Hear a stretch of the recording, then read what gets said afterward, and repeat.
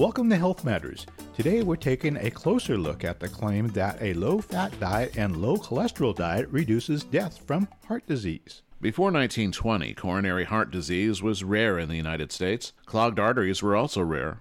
But by the mid-1950s, heart disease was the leading cause of death in America.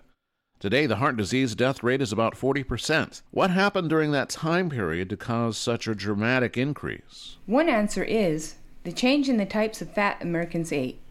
From 1910 to 1970, butter consumption went from 18 pounds per person per year to 4 pounds per person per year. During the same time frame, the consumption of vegetable oils increased 400%, a staggering increase.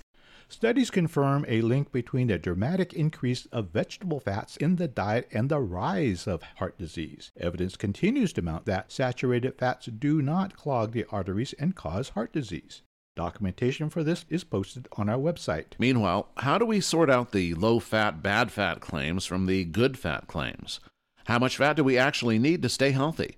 And what types of fats and oils should we use? What's the takeaway for someone who just wants to eat a healthy diet without going into the elaborate science of it all? And what about cholesterol? What are we to make of claims for a low-cholesterol diet? Here's a quote from nutrition researcher Sally Fallon that sums up one answer. Of all the substances ingested by the body, it is polyunsaturated oils that are rendered most dangerous by food processing. What are polyunsaturated oils? Primarily oils from safflower corn, sunflower, soybean, and cottonseed. According to Sally Fallon, they should never be used for cooking.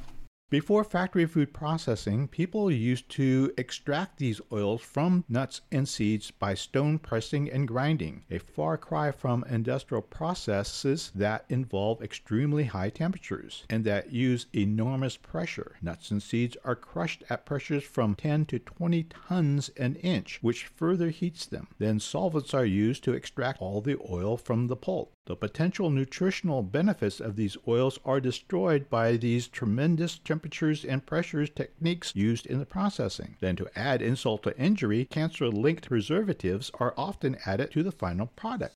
So the answer as to what vegetable oils to eat is simple. Use extra virgin olive oil. If you use other vegetable oils, make sure they're expeller pressed and unrefined. Store them in the refrigerator and use them sparingly. As for animal fats, animal fat can protect your heart, contrary to decades of extensive claims to the contrary. And butter does not cause chronic high cholesterol levels, even though it might cause a temporary rise. There's even evidence that beef fat actually lowers cholesterol. Butter is an especially rich source of essential fatty acids, trace minerals, and other vital nutrients, like lecithin, for example, which helps with the assimilation of cholesterol.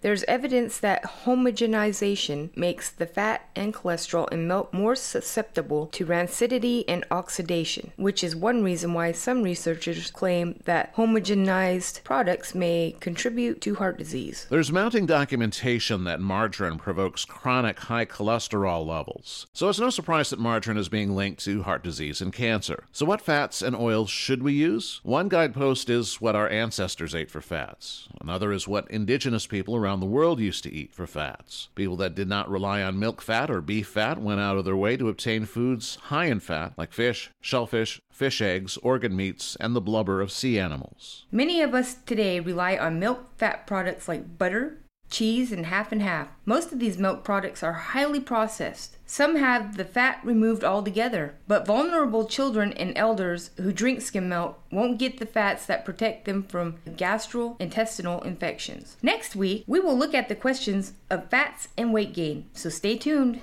Health Matters is a production of KIDE Hoopa, California, produced and written by Cynthia Poten, engineered by Eddie Carpenter. Our readers were Cody Yarborough, Michael Hemminger, and Joseph Orozco. For this audio and more information, visit our download area at www.kide-fm.org. Thank you for listening. Your health adds to the health of our community.